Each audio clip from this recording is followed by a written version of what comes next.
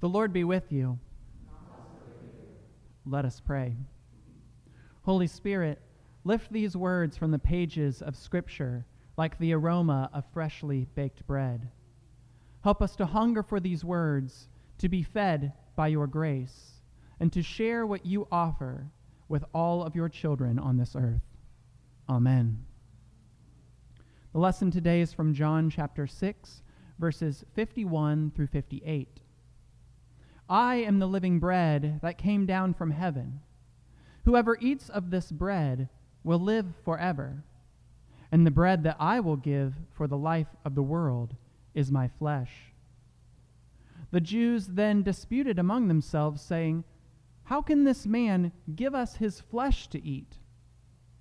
So Jesus said to them, Very truly I tell you, unless you eat the flesh of the Son of Man and drink his blood, you have no life in you.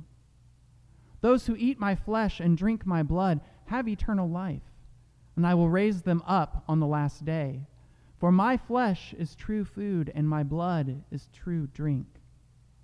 Those who eat my flesh and drink my blood abide in me, and I in them. Just as the living God sent me, and I live because of God, so whoever eats me will live because of me. This is the bread that came down from heaven, not like that which your ancestors ate, and they died. But the one who eats this bread will live forever. The word of God for the people of God. Thanks be to God. How many of you laughed each time Quinn read, "Eat me"? Yeah. Or how many of you think I'm going to do a sermon on zombies? It was almost there, but I've done that before. So a few weeks ago, I took my mom to brunch for her birthday, and I told her to pick wherever she wanted. That's where we'd go. So she chose North Star here in the short north. Now, I don't typically eat breakfast that often. Never been a breakfast eater, a banana from time to time, but that's about it. However, when I do eat breakfast, I'm all in. I'm all in. Feed bag in hand. I'm all in. And so when I knew we were going to North Star, I knew pancakes, because maple syrup. You don't eat breakfast if maple syrup isn't involved. Why would you waste your time, as far as I'm concerned?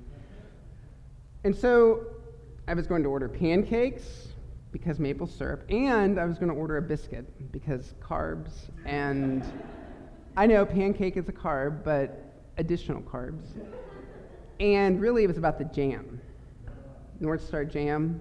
So really it's a vehicle for sugar. So we're at the counter, and I invite my mom to order first. And she orders, for her birthday breakfast, granola. Granola. Cue screeching record. And at first I thought I misheard her, and so I asked her, what did you order? Granola. To which I replied, well, I got yogurt at home. Like, granola? And with a perplexed and disbelieving scowl on my face, I asked, why? Why? To which she replies with a smile on her face, I'm on the keto diet. The keto diet. The what? Apparently it's a thing now. The keto diet.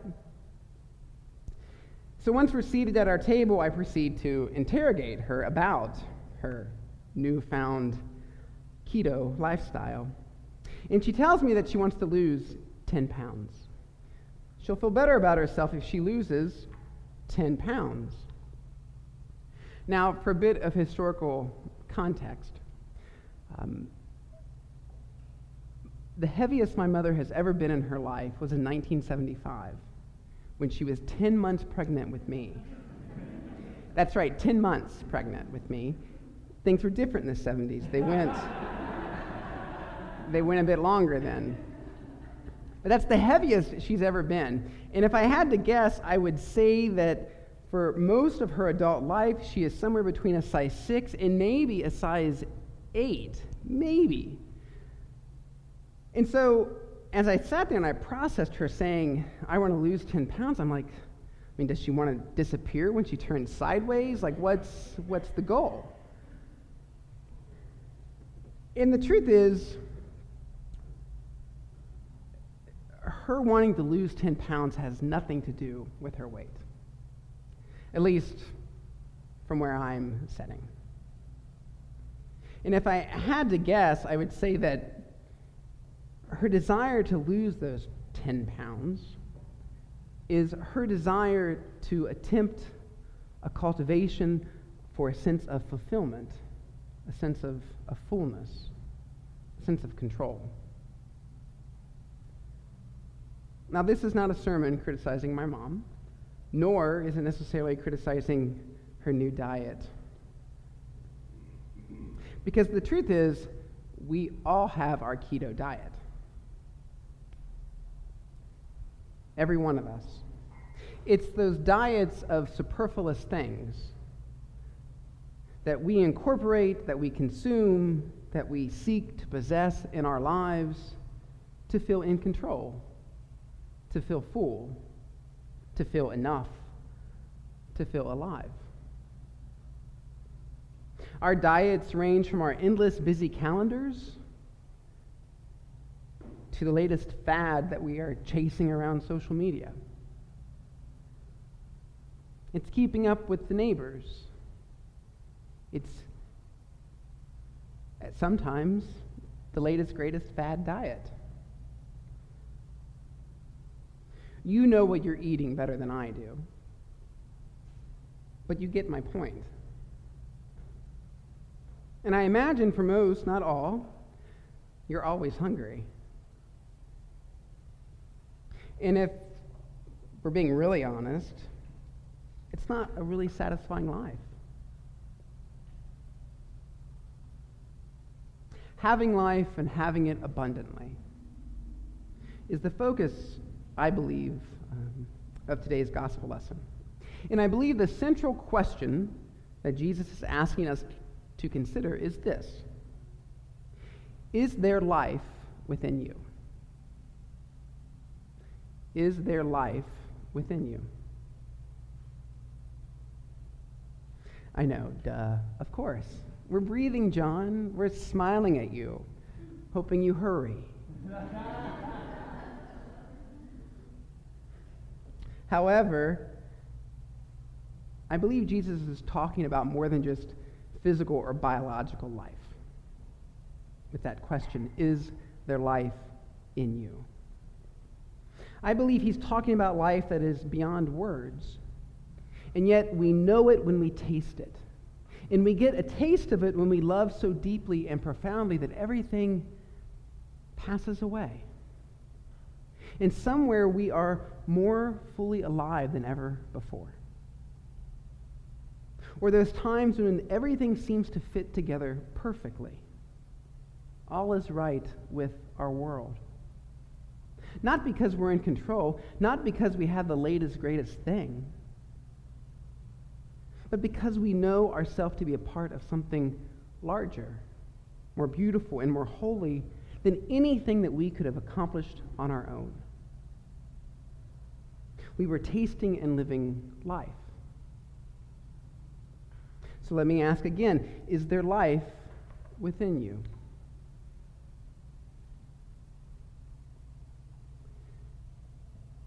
I realize it's a difficult and even uncomfortable question.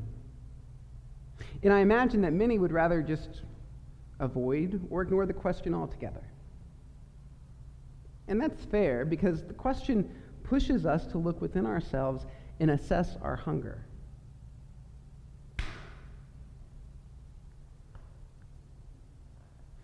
To assess our emptiness, the void within which we try so desperately to fill with our many keto diets. Most of us, myself included, spend a fair amount of time and energy and prayer, some of us prayer, trying to create and possess the life we think we want. And in spite of our best efforts, sometimes we live less than fully alive. And we ask ourselves, what am I doing with my life? Why am I so hungry? Is this all there is? Is this as good as it gets? We may even lament what's become of us, our life, because nothing seems to satisfy. I have the promotion. I have more money in my bank account than ever before. I have 300 likes on Instagram. You laugh, but you know I'm telling you the truth. I got in a really great argument with someone, and I feel so alive, but yet I feel so empty inside. My house is big. My wife, my husband, they're incredible. And yet, nothing seems to satisfy. We despair at what is and what we think will be, seeking and never truly experiencing fulfillment or a place in which we really belong.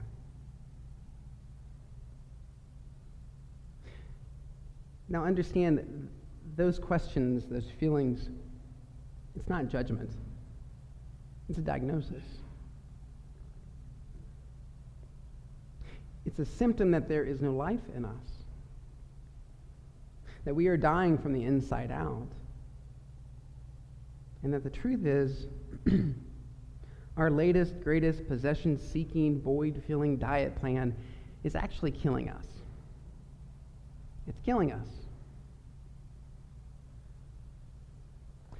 Cue Jesus. You knew he was coming. He offers another diet plan for our condition, food for our hunger. He says, eat me, drink me. This is the only way we ever have life within us.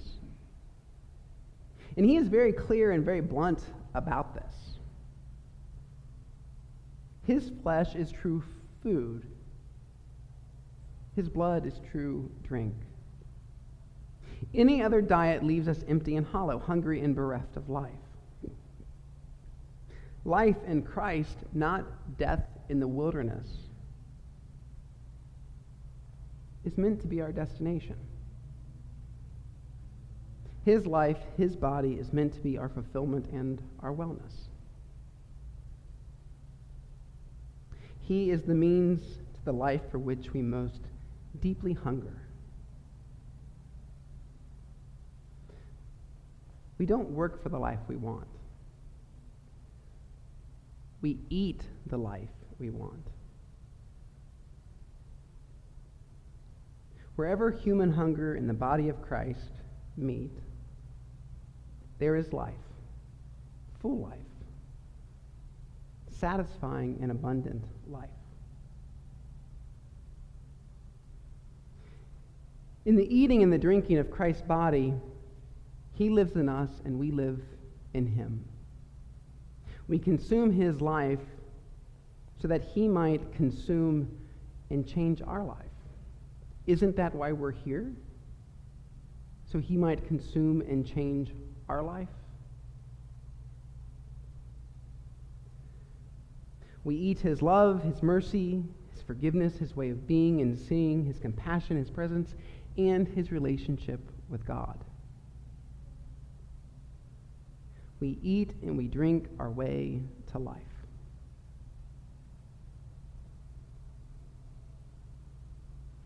I grew up with those public service announcements. The more you know. You know what I'm talking about? Do you? Or are you just shaking your head at me? With the star that went across the screen, the more you know, the more you know.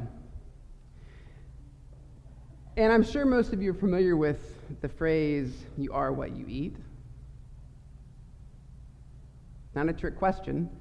Are you familiar with the phrase, you are what you eat? Thank you.